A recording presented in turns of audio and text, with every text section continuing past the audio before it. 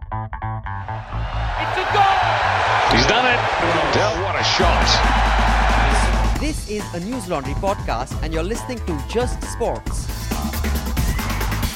Hello and welcome to Just Sports. And once again, we'll try and keep it under 11:59 because that's what we promised last time. And with me is Rahul Puri. Hello, Rahul. Hey, Samar.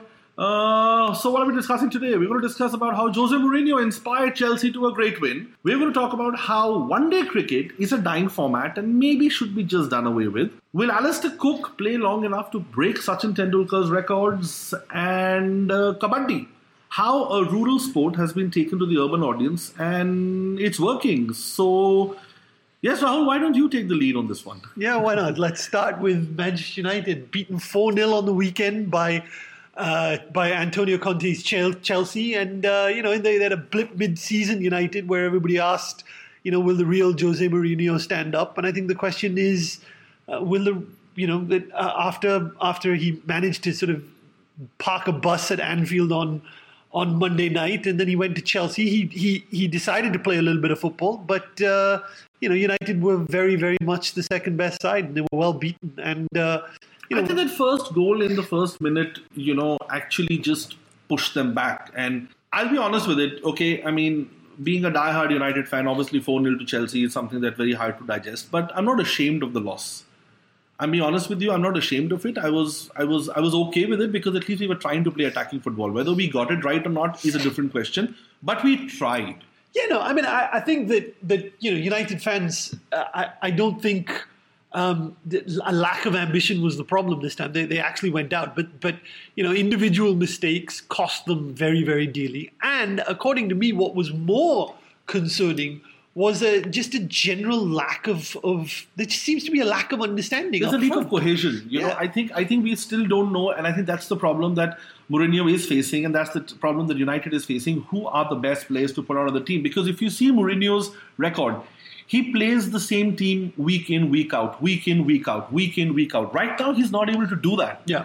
And we still don't have a place for a Mata. We don't have a place for Mkhitaryan yet. We don't know who is going to be. Is Zlatan going to be alone up front?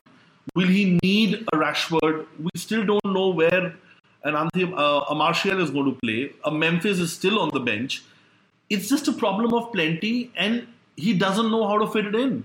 Yeah, no, he's got a problem because his problem is that United are leaking goals. And the question is that does he patch the leaky defense before he starts working on an attack that doesn't quite know what they're supposed to be doing? And I have sympathy for him, but what I don't have sympathy for, quite frankly, is a whole bunch of ex-United players coming out and basically leaping to his defense and saying, this isn't his team. Well, I'm very sorry. He spent $500 million in the summer. This is very much his side. No, but also, I think there is just too much of speculation right now. It's a big club, and everybody has a point of view and opinion. I mean, Ryan Giggs, I was watching him and I was watching, Phil Neville and a Gary Neville comment on United, and everybody has a point of view on how they would see the team play.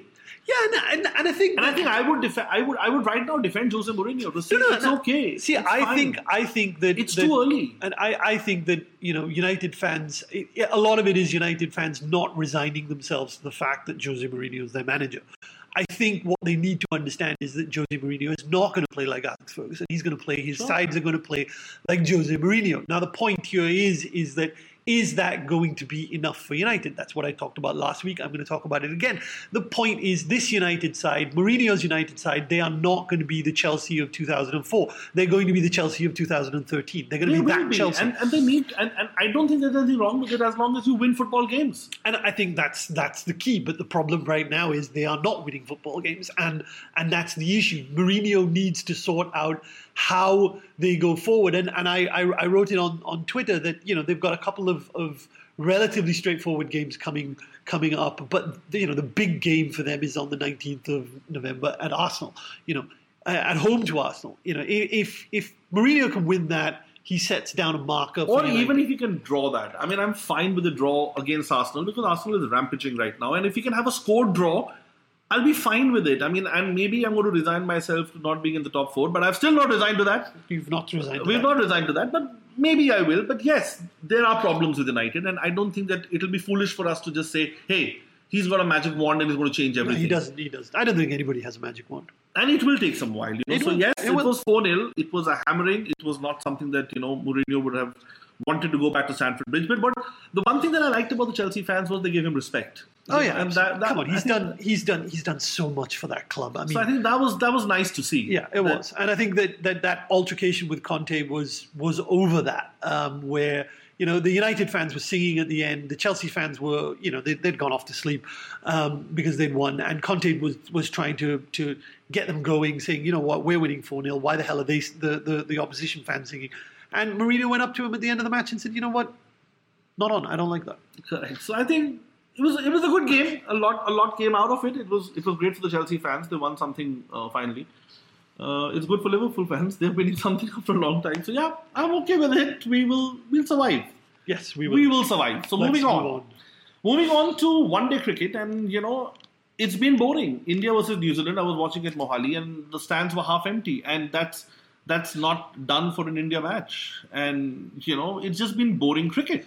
There's too much of it. I mean, there's too much cricket. I think in general, there's just too much cricket. There's too much cricket all over the world.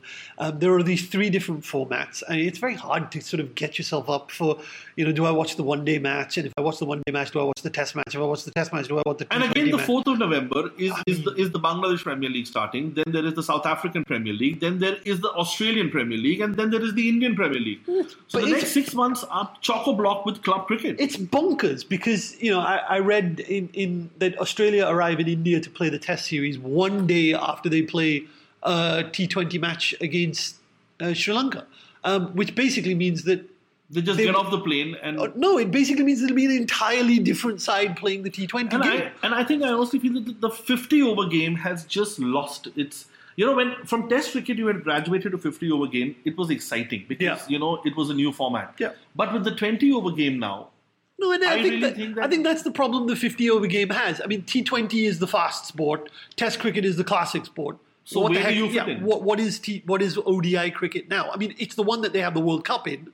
And that can change, and you can have again, a T20 World Cup. There is a T20 World Cup, but the World Cup is that ODI World Cup for historical reasons. So maybe you need to change that because I think that one-day matches are also. And imagine Rahul, a half-empty stadium for an India match at Mohali. I've said it before. I'm going to say it again. I think the solution is simple. The solution is there should be no international T20 cricket.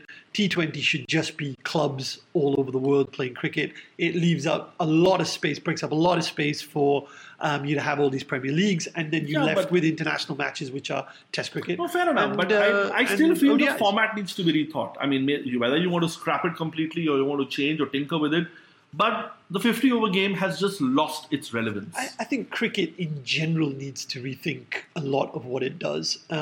Right now it's very one-sided. It's very non-competitive. And that's quite frankly, it's due to the fact that people don't get enough time to go to opposition countries and settle down there. And that's why they're getting, people going all over the world and getting hammered in opposition countries. I mean, the problem is cricket has got a problem of plenty right now. And it's a question of, either killing the golden egg.